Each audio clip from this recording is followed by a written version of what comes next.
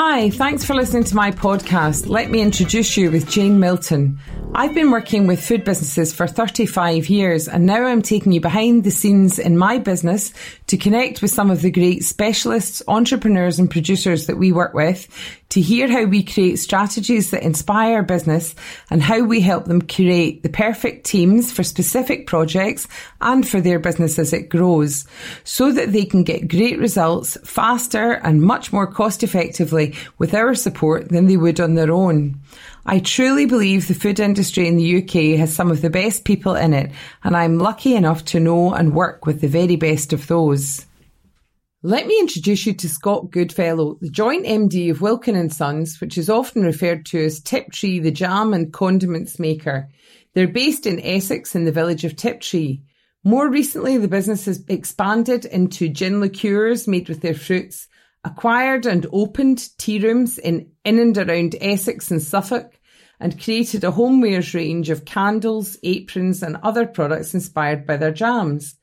Scott talks about growing up in Dundee and how he thought he may follow his sister into the police force, but in fact he began studying engineering and then embarked on a graduate training programme with Unilever, followed by some years as a shift manager at Mars, making some of our favourite confectionery. He's been at Wilkins now for 14 years, so is a relative newcomer compared to some of the staff, as you will hear. Scott says a business can never have enough talent, and he loves to recruit people who will stretch them as a business and push them to see things differently. I learned that their lime marmalade makes a very good mojito, something that I must put to the test. All in the interests of research, of course. Wilkin & Sons have held the Royal Warrant since 1911, so Scott says that his job is jam maker to the Queen.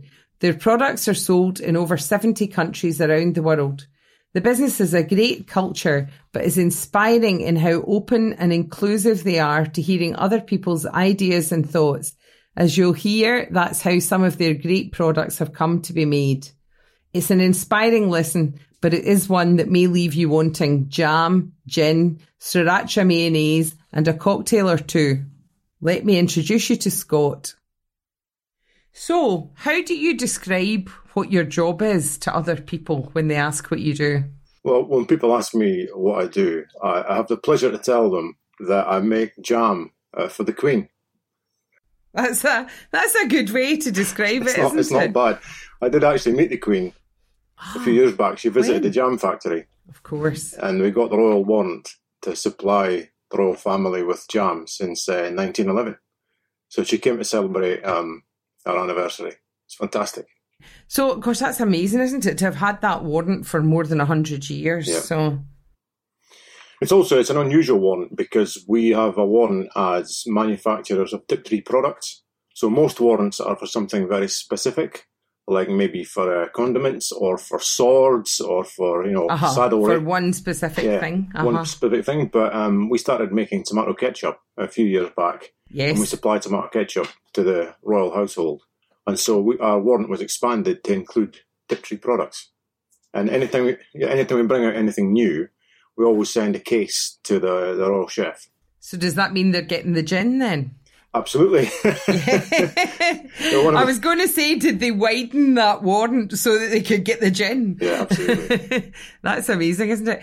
I had friends, younger, my nephew and some family and things for lunch on Sunday, and I had done Sunday brunch. Fortunately, I had worked out that they had all been out the night before and would need some sort of sustenance. Oh, I see. And my friend's daughter said, and I don't suppose you've got ketchup, do you? And I said, yes, I do.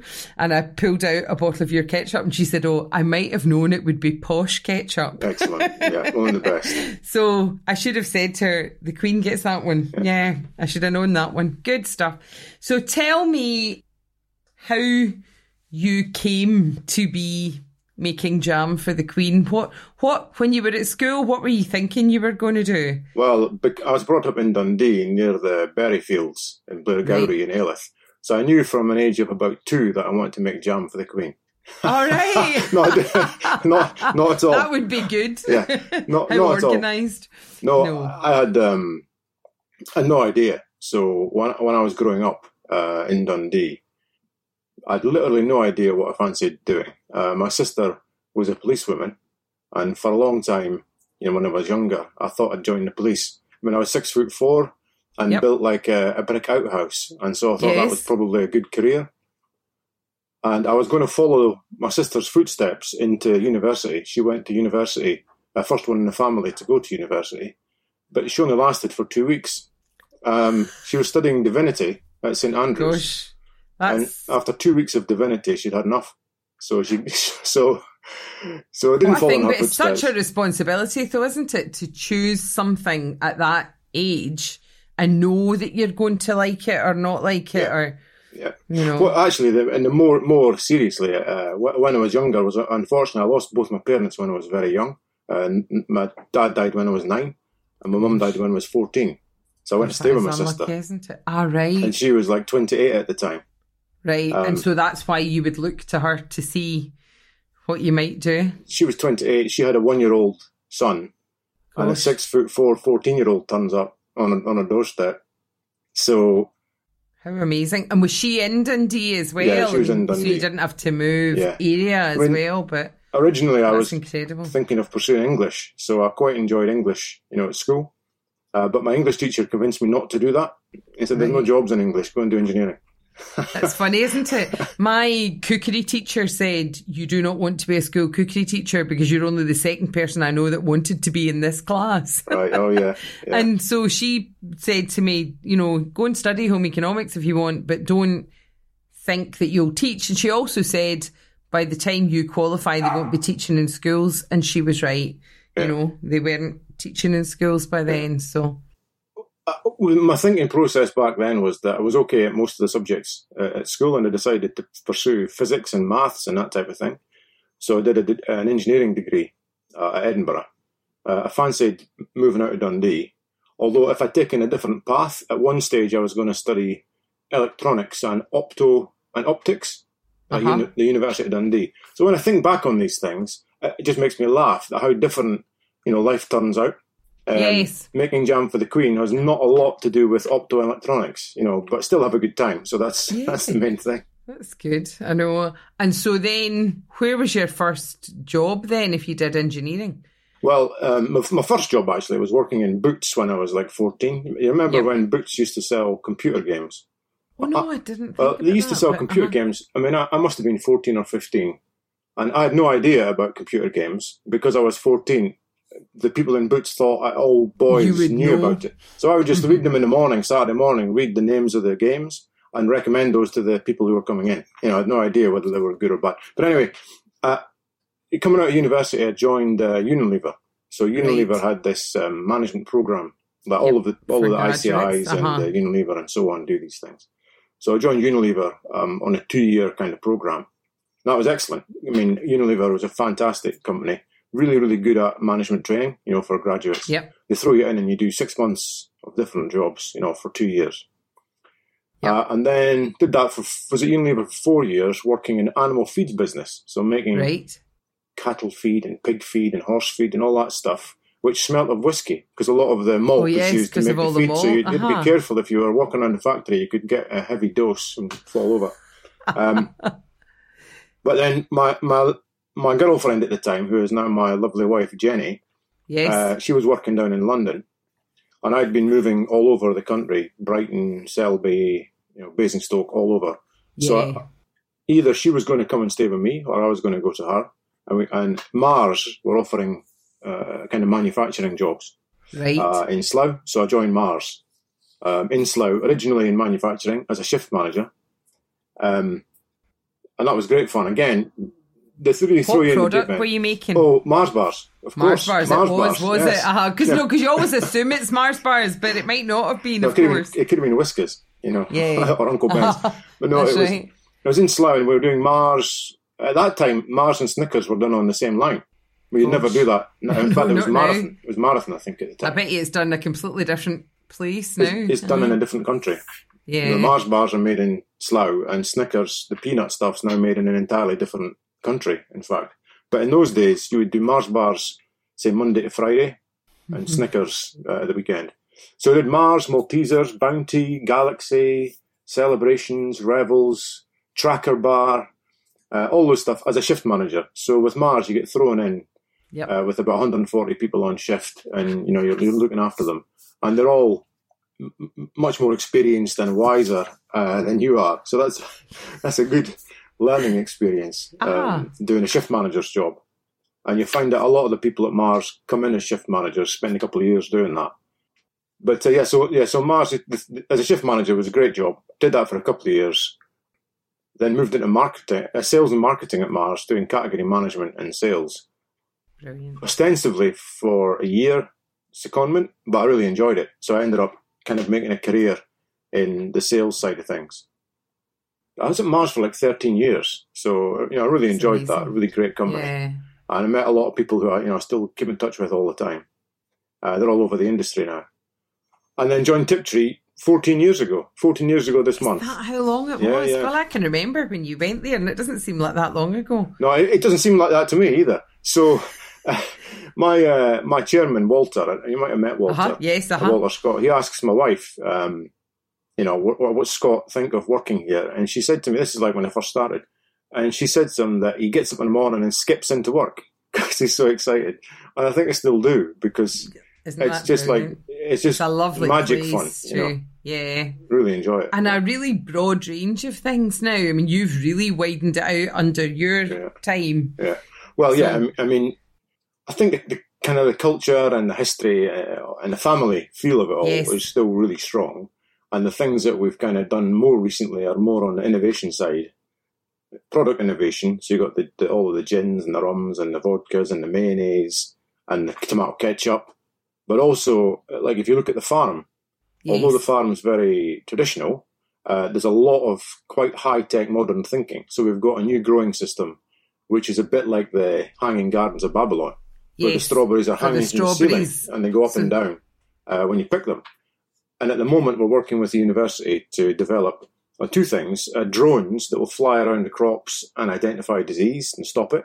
Brilliant. And also fruit pickers, like robotic fruit pickers, because at the moment we have an army of fruit pickers. And we're working with the university to develop a robotic fruit picking system. But at the moment, it's picking fruit at the rate of 1 strawberry per year. So that's not perhaps not particularly good at the minute. But no, they're different. Yeah. But we like to be looking at new ways of doing things all the time. So that's brilliant, isn't it? Gosh, what a business! I know. What's your favourite product that you make? What do you like for different reasons? What's your favourite thing to smell when you're walking in and out of the factory? Or so it's funny you say that, because like every morning you drive up into the car park, and as soon as you step out of the car, you can tell whether it's like in February, it'll be like Seville orange marmalade. I know, I was going to say, I can remember at this time of year being there, and the smell of oranges. It's magic. It's amazing. And also lime marmalade just smells fantastic when it's cooking. And it makes a very nice mojito, which is a nice little tip. Not bad on toast, but excellent in mojito. But no, my favourite product would have to be Little Scarlet. Little Scarlet strawberry jam. We're the only people in the world that make that. And it's also as close. I mean, I think all your jams are very like what you remember getting at home when my mum would have made jam. But that Little Scarlet really is like something that somebody has just made half a dozen jars of and given you one of. I mean, it pretty much is. I mean, you've been to the factory. If people could see our factory, they wouldn't believe how small, like, the boiling pans are. They're not much bigger than a big kitchen pan, really. A huge kitchen pan. Exactly. And we've got about 14 of those going at the same time. So it's about 70 kilograms in a batch, which is hardly anything. We think it gives the best jam that way. So but certainly Little Scarlet would be the one I'd choose. Close second would be mulberry jelly. Ooh, mulberry jelly. Which again is an unusual thing nowadays, isn't it, to get? And a few years ago you planted more mulberry trees, didn't you? We did, yes. So we've got a dozen mulberry trees at Tiptree. Those mulberry trees are about 150 years old now. Yep. So they still give good mulberries, but they're getting a little bit old. So we planted some new mulberries just before I joined, so it must be about 15 years ago. And they'll be ready in about another 25 years. So that's what I love about that. So isn't that just, I mean, that is forward thinking because you have to invest And, you know, and it's that somebody once said to me about gardening. Gardening is for people who believe in the future. And it's true, because anything you plant is a while ahead and, you know, that kind of thing. And, but I mean, that really is. And I've read recently, though, that there are mulberry trees now that fruit much sooner than that, or they've made some kind of hybrid, or I mean, they may well have done, but we've gone for the kind of traditional mulberries of the type that we've already got there. The one thing that brings it home to me, it's funny you say that, is I've been lucky enough that like every day at lunchtime I go for like an hour's walk all around the fields. I've been doing it since the lockdown, really, and it's fantastic. And there's one particular field where when I first joined, we'd planted little saplings. We have a whole focus on the environment all around the farm, and we planted dozens and dozens, or hundreds of indigenous trees. Right. And so 14 years ago, they were tiny little saplings. And you go past now, and it's like a forest, you know. So you really, that's fantastic, the long-term nature of things really comes home. No, that's amazing, isn't it? And on the savoury side, what's your favourite product? We have to... My favourite product is a product that we made for a laugh, because Simon Dungworth, you might have met Simon, he's our sales manager. He's been with us 12 years. And he's new then. Oh, he's new. He's only been there 12 years. He's doing his apprenticeship. But I think he might get through. I'm not sure. But anyway, a few years back, we do this tomato ketchup that people love, and he was getting people saying to him, "Can you do like a spicy version of that?" We were like, "A spicy version? Okay." And he came up with the idea of a spicy tomato ketchup, and what we're going to call this thing. So we called it Quite Hot Tomato Ketchup. And I just love it, because people taste it and they say, "How hot is it?" And you say, "Oh, it's quite hot." Quite hot. They go, right. So it's actually called Quite Hot Tomato Ketchup, and it's magic. It's really nice. Best thing for that is a bacon sandwich. You know, big thick bloomers with bacon and eggs and Quite Hot Tomato Ketchup. Magic stuff. That sounds good. Need to add that one to my shopping list. Yeah. And just, you know, how you've moved with the times within the business. Obviously, there are lots of innovations. I mean, I love that you do all the little personalised pots that people use for weddings and gifting to people and things. And you do a lot of personalisation at Christmas time and Mother's Day and different things too, don't you? How did that come about? That's come about much more in the last sort of 5 years or so, particularly with online. When things have gone online, people can sit at home and put in their messages. We do have the final say on appropriate messages, obviously. Is that a problem? We've had a couple of not very tasteful messages we've had to turn down. But anyway, most of them are very appropriate. And it's great. Who would have thought? We've had people, propose at breakfast time on the back of a Tiptree jam jar. You know, "Will you marry me?" is on the back of the jam jar, and then they have their wedding and they have little wedding favours with a Tiptree on the back. You know, it's lovely, great. Isn't it, to follow through like that? That's nice. I mean, we like to do things of that nature. So last week, Liz, who's our marketing manager, she saw in the paper that there was a lady, a local lady up in Colchester, who was 104. It was her 104th birthday. Gosh. So she just saw it in the newspaper and popped up and gave her a nice gift pack just to celebrate her birthday. And, she was super happy. And we're still kind of small enough that we can do things like those that. Kind of things. Yeah, That's lovely. It's not like it? What a lovely thing. Yeah, it's a kind of personal feel to it. So.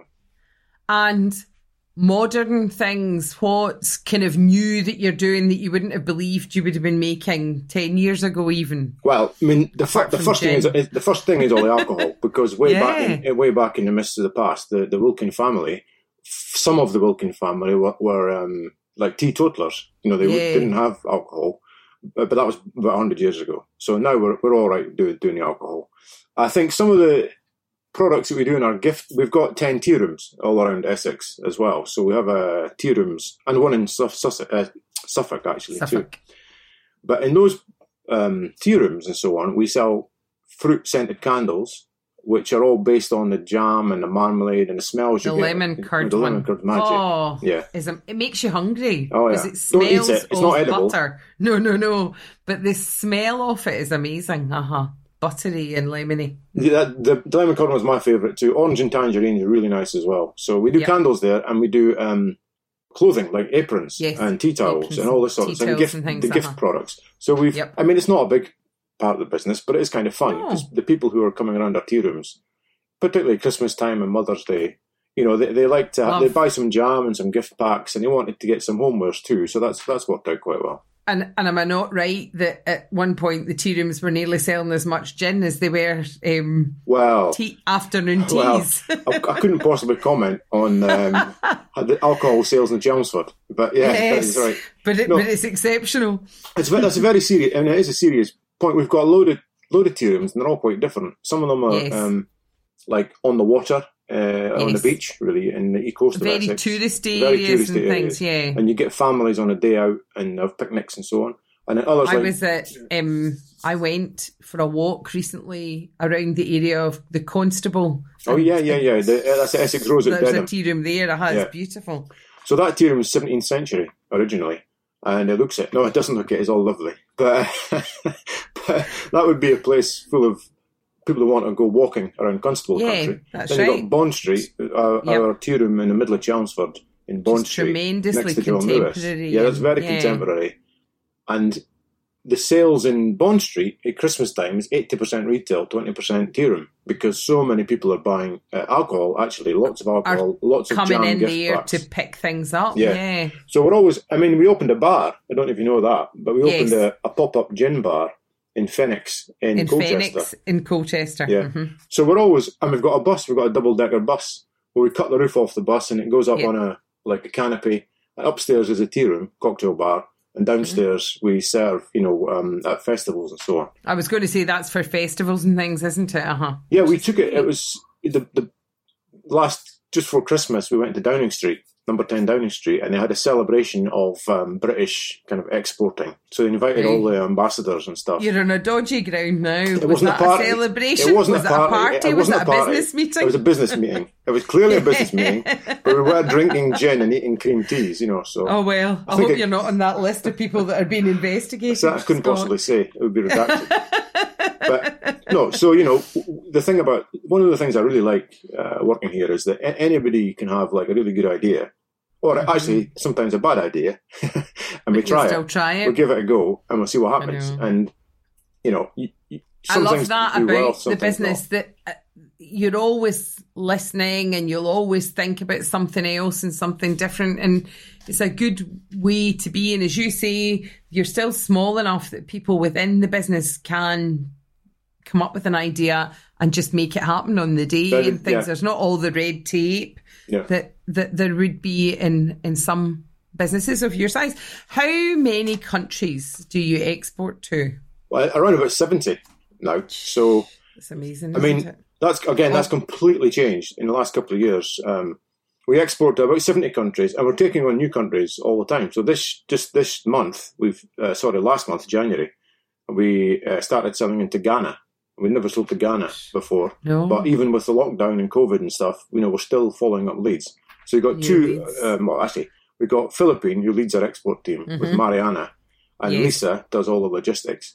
I mean, they've had a nightmare of 2 years with all the Brexit. Of course they have, with all the Brexit stuff. Lots and lots of extra administration on the Brexit side. But, we're gradually getting through that. And what they've tried to do is to work with all of our distribution partners to help them through it. Yep. It's been a really difficult effort, but I think we're getting there. I love when I go into Spanish supermarket at Christmas time and things, and there's all your products sat there in Corte d'Ingles stores and things. So there are some great things like that, aren't there? It's lovely. It's great. And it's funny because it's thought of as such a British thing that people want it when they're away. It's one of those things that people miss, isn't it? Definitely. I mean, every day I'll get photographs on Instagram or letters sent, photographs from all over, from Japan, China, Kazakhstan.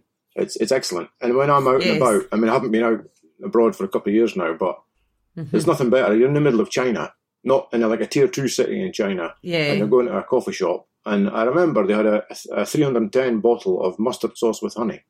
I mean, you can't find that product in Britain. Never mind, and nobody lists that really. But what on earth it was doing in China, I was really impressed. That's amazing. That is good. But, it's really good. I mean, we've just had massive orders for the Middle East because there's the exhibition, the expo. The big expo. The big expo. Mm-hmm. And, yeah. Yeah, I mean, there were some really very serious orders coming in just yesterday in preparation for all of that. So it's all, it's good. Still plenty of opportunities.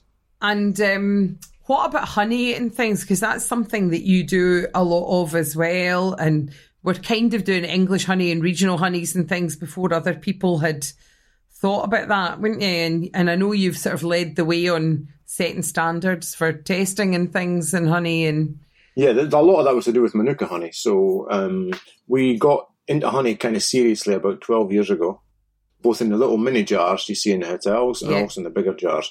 The Manuka honey is the one that we need to be very clear on the provenance of it. So we get that in from New Zealand in bulk, and then we fill it. We've got a honey facility at Tiptree, which we built 10 years ago. So basically honey comes in barrels from as far afield as New Zealand or Argentina or Spain, and also from the fields, like from the fields at Tiptree and the fields in Essex, because the bees pollinate the farm. So anyway, we make a whole load of honeys. They're all tested. We test them ourselves, and then we send them off independent testing.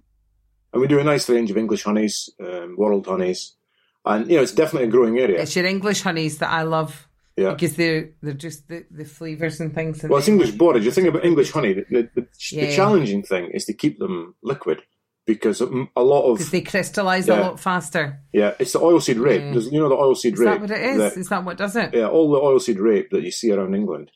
If the pollen from that causes honey to crystallise quite quickly, so you have to be in an area where there's not much oilseed rape. And we use borage. Which is quite tricky, isn't it? Yeah, borage makes a very nice clear honey. So no, these are lovely.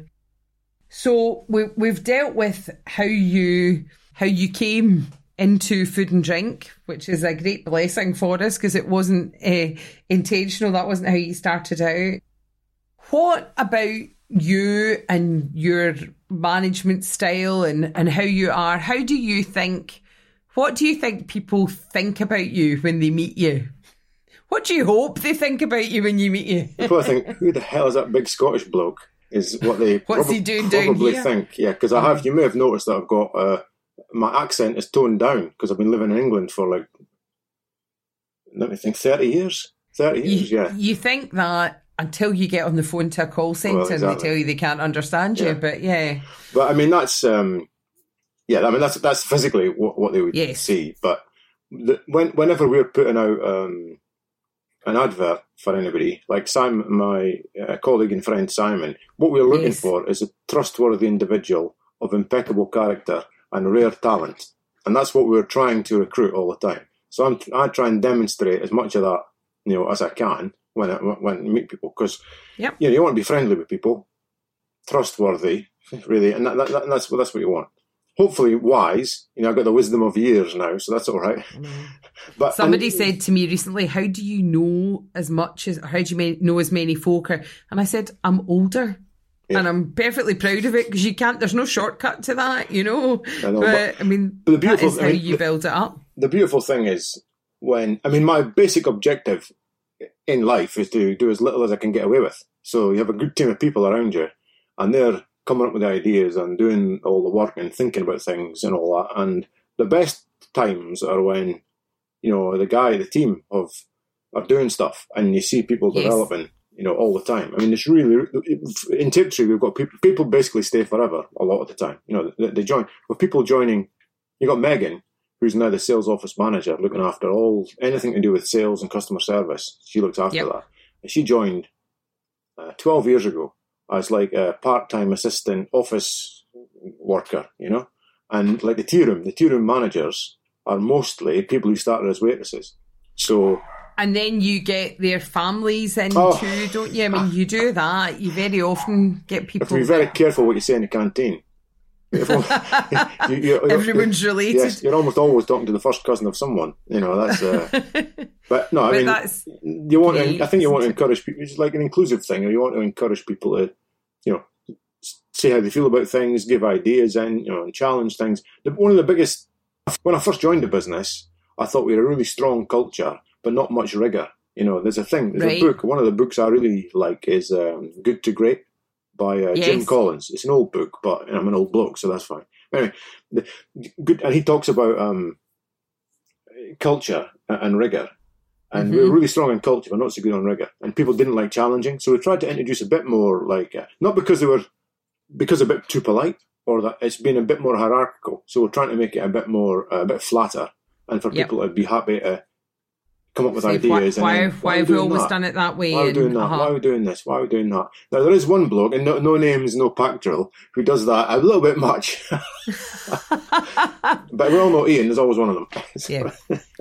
Oh dear. But yeah, But on that too, I mean, just on, you have some long service awards and things within your business that are amazing as well, because a lot of people do join young and stay with you right the way through. And I mean, your previous managing director had started driving tractors on a Saturday. Exactly, that was Ian. Ian carried on the whole way through. He came for a part-time job of tractor driving. He did have a break of 2 years, then he came back.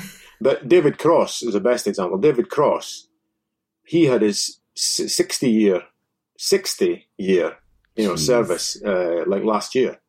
I mean, I wonder what he used to do. Don't quote me on this. And if anyone hears this, I'm going to disavow it. But I think he used to climb into the old steam boilers to clean the insides of the steam boilers. Aged like 14. You know, jeez, like you wouldn't do that nowadays. But anyway, no, so mercifully you wouldn't. Yes, he's been there for 60 years, and we've got quite a number of people with 50 years and 40 years. But actually, one of the things we did last year, we did a voluntary redundancy. So because of the COVID lockdowns and all that, we just had too many people for the demand, because our demand was kind of halved. So for the first time ever, we did a voluntary redundancy package, and that actually worked pretty well. We had about 35 people from all walks of the business who took advantage of it. So they were all getting towards the end of their time. Their service time. Yeah. And so you can retire whenever you want nowadays, but they were getting towards wanting to retire. So they took a voluntary package. So that worked out quite well, yeah. Now we're struggling to recruit, actually, but that's another story. And you offer a lot of people accommodation too, don't you? I mean, you do have almost like a housing association. We do. I mean, we've got about 95 houses all around the farm. So we've got about a 900-acre farm. We've got a few like big houses. So Peter Wilkin was the chairman for 30 years, and he is now on a non-exec. So he's still in the business. He still comes to board meetings. We still talk to him about any big decisions.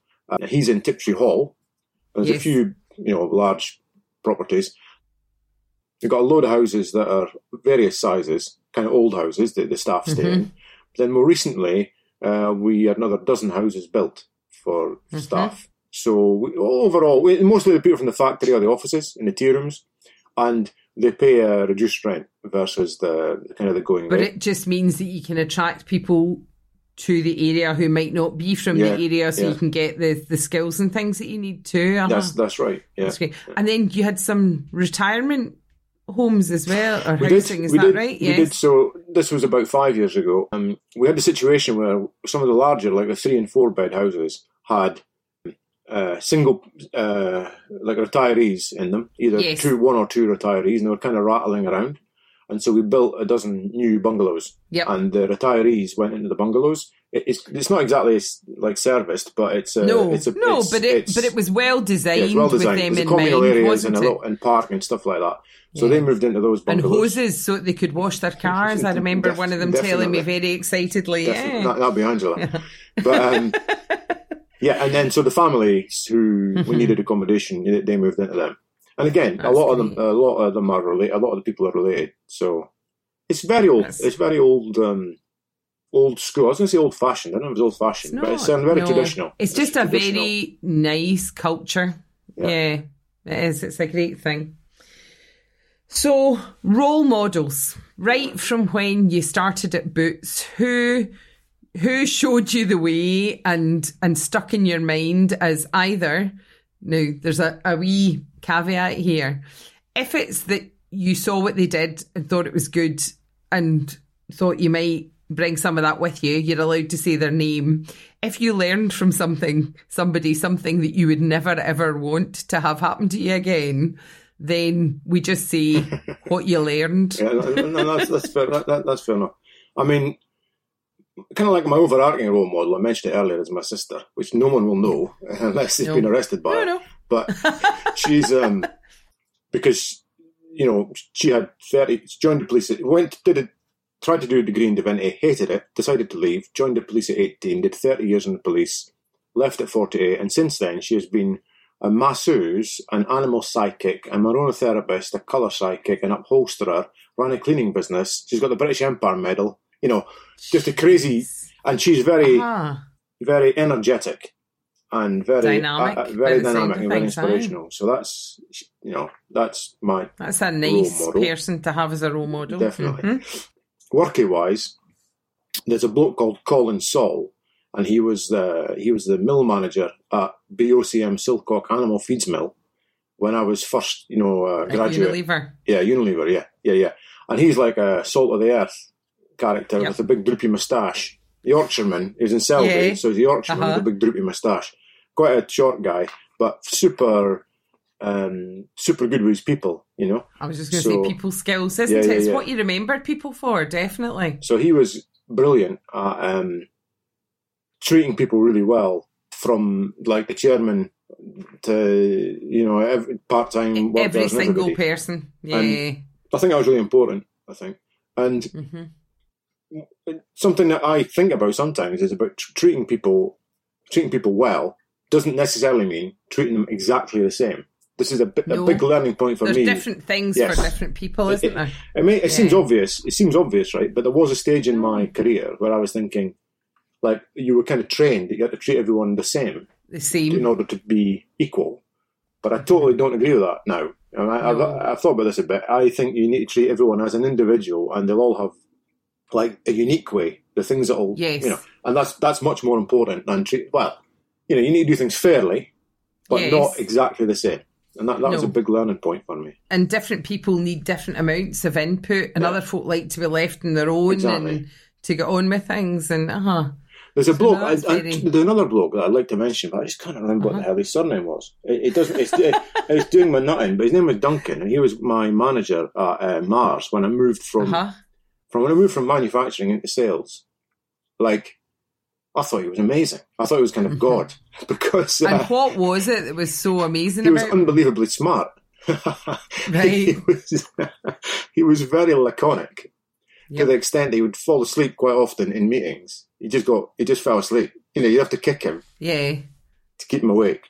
But it always impressed me that you'd be going to see a customer, as in sales now, so you'd be going to see a big customer, and like 5 minutes before the meeting, he would rock up. He'd spend 5 minutes telling them what was going on, and he'd go to the meeting as if he was intimately aware of every single detail that was happening. Isn't that wonderful? And I thought, how on earth does he do this? He's only there for 5 minutes. How does he do this? And then I was talking to him about it, and I think as you go up the hierarchy of things, you realise that there's only a few fundamental truths, really. And when the big bosses are speaking to each other, it's not really about the detail of the things that are going on. No. It's all about the principles of what you're doing with the business. And I think that's really... And that's how he could summarise it all. Yeah, and he just talked about the things he wanted to talk about, which were to do with the core principles of what was going on, not any level of detail. And I thought he was fantastic. And it was so fantastic that I can't remember what his surname was. It'll come back to you, I know. We once, years and years ago, I was working with a photographer once, and we were making an image that had tomatoes in it. And he said, what's that green bit in the middle called? None of us could remember. And about 11 o'clock that night, my phone rang, and a voice just said, Calyx, and put the phone down, and that was it. And it was just because it had been annoying us all day what that bit was. Nowadays, you would Google what is the green bit in a tomato called. Yeah. But, well, it's funny enough. That's also the green bit in a strawberry. The top of a strawberry that you pull out. That's right. Calyx. You hull it. Same thing. That's right. Yeah. And it does the same job. I mean, it connects it to the plant, so I suppose it makes sense that it is the same bit. This is possibly a tip-tree answer, or it might not be. Too much of what is never enough. Now, it can be food, but it might be sleep, or what is it that you always want more of and love so much? Talented people. You can never have enough talented people. Talented people. Yeah. That's a good one. You know, you want to have a lot of talent. And what I've been trying to do here is to bring in people either for the long term or sometimes for the short term. You know, you've had a couple of Ting Ting who was with us for a couple of years, and Susanna was with us for a couple of years. And then we knew they'd be here for a couple of years. They're super smart and developing their careers. Hopefully they they learned stuff when they're with us, and then they move on I'm sure. to, around the world actually to do different things. But I think you want to be recruiting talent that are going to take the business forward. So you can never have enough talent. The other thing is Simon. Again, Simon comes up again. He's got a phrase which is 1 cup of tea is never enough, but 2 cups is one too many. I don't know what it means. So he needs a half mug. Yeah, he does. Yeah. Oh, that's funny, isn't it? What have you done that when you look back, you're surprised you did? Because it seems like it was way outside your comfort zone. What's your thing that you think really pushed you beyond where you thought you would have been happy? Well, I kind of often have out-of-body experiences at Tiptree because I have to pinch myself and think, what am I doing here? You know. So there was we were on an export mission to Japan. It was about about 20 British companies all going to Japan to talk about food in Tokyo. So I arrive off the plane, sort of red eye, very tired, slightly hungover even perhaps, and I get in a taxi. I must have been on. I arrived about 6 o'clock in the afternoon. And at 8 o'clock, there was the big ceremony thing. And my Japanese friend said, "Scott, you're doing the speech." I'm like, "What? Hey?" So I'm all right, okay. So I got 2 hours to think about a speech to do to all of these Japanese people, ambassadors and export people on behalf of all the British delegation. I'm thinking, what? So it was all right. It was a short speech, but that was a good thing. But I went, all right. But the thing I remember most about that night was they had after the speeches and all that, they had a Japanese Beatles. So it was the Beatles, but they were Japanese version. People. And we were all dancing to the Beatles songs, but they were all dancing in like 1920s style. It was all holding each other in a pose and dancing around. And because I was 6'4", I was very popular. And it's just a very bizarre. You what an evening, you turn up in Japan, you think, what am I going to do? Oh, you're doing a speech. Okay, now you're dancing to the Beatles. You think, okay, right, fair enough. Classic style dancing too, eh? Yeah. That's amazing. What have you learned about yourself that you wish you'd known earlier on? What's the thing that you maybe just took for granted? You think everybody can do it, and then you realise later on it's something that you're quite good at? Or I don't know. I think it's back to the point about everyone's different. So I think that I was a big Unilever and Mars both did a lot of Insights. I don't know. I think Insights is a proprietary brand, like Myers-Briggs type stuff. The Myers-Briggs type indicator. I think that's really important. I wish you taught that at school because to understand who you are. Yeah, if you can get an insight into what you're about and how other people are completely different, and the way you think is different to how other people think, it's really, really useful. I have just done this thing called the Cambridge Code. We're going to run a mastermind group. And we used to use a thing that Gallup did called Strengths Finder. Oh, yeah, I know that one. That shows you what you're good at next. Yeah. And this is another version, but it's much more holistic. So it's about what's good about you at home, what's everywhere. And so it's really insightful. And you buy the book, you get a wee code in the back, you use the code, and then you can use the book to understand it more. But I think that's great because it highlights stuff for you that, again, you probably think everybody can do that. And it's quite funny when you see it written down, you think, oh, is that something that... Yeah. I think it's about understanding the ability to better understand each other. I think is the super important thing, and yourself too, and know what your own strengths are. Because I think often we can pick out our faults faster than we can our strengths too. Sometimes. What is the best thing that you have eaten recently? Well, that was very obviously a poke bowl. So my wife and I made a poke bowl on Saturday night, which was gyoza, prawn and chicken gyoza in a broth with sriracha sauce. With carrots and spring onions and rice noodles. Absolutely fantastic. Fish sauce, bit of soy sauce. That sounds good. And we learned that from our daughter Kate. So our daughter Kate is at university at the minute. and she brings back all these magical recipes. And so the poke bowl was just brilliant. Yeah, that is a nice thing, isn't it? It's a lovely fresh thing too. It's delicious. I'm desperate trying to think how I could introduce a Tiptree element to that, but I failed. But it's the truth. And our Tiptree not making sriracha, no? Oh, actually, we do make a sriracha mayonnaise. But there you are. I should have said that. That's it. There you are. But that's good. That's good. No. What's the most recent thing you've read? Business book, personal book, or just Rainbow Warrior? Novel? I just read Rainbow Warrior. It's Francois Pienaar. So Francois Pienaar was the captain of South Africa rugby back when they won the World Cup in 1995, and he played for Saracens. He was a coach of Saracens.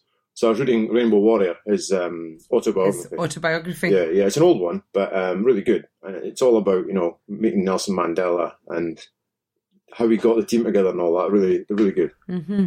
I like my rugby. It's a cup on Saturday, so that's something to look forward to. Yes, and fortunately we're allowed crowds back in games, eh? That would have been a strange one if we hadn't been able to do that. If you were going to a desert island and you were going to take either 3 foods or 3 pieces of food equipment with you, or a combination, what would you have to have?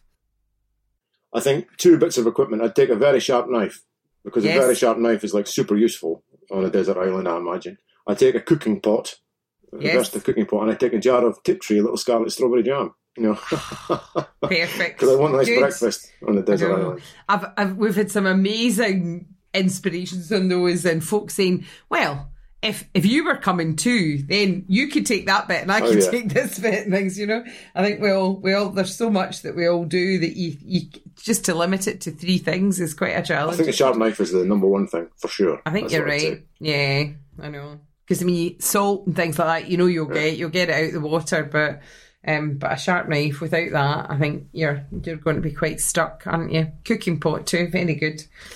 We had one person who wanted to take some piece of equipment so he could make his own alcohol. Oh yeah, there was like that sounds good. A measurement meter, and I think, I hadn't thought.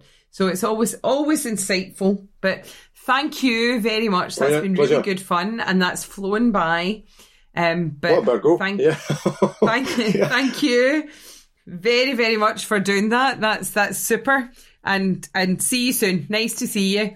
Take care. Bye. Bye-bye.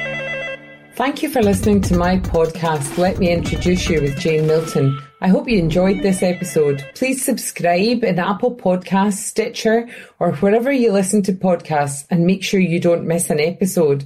Please leave a comment to let us know what you've enjoyed, or connect to us on social media at Jane Milton Food. If you found it interesting, please share the details with other food businesses you know. We always love meeting new food businesses.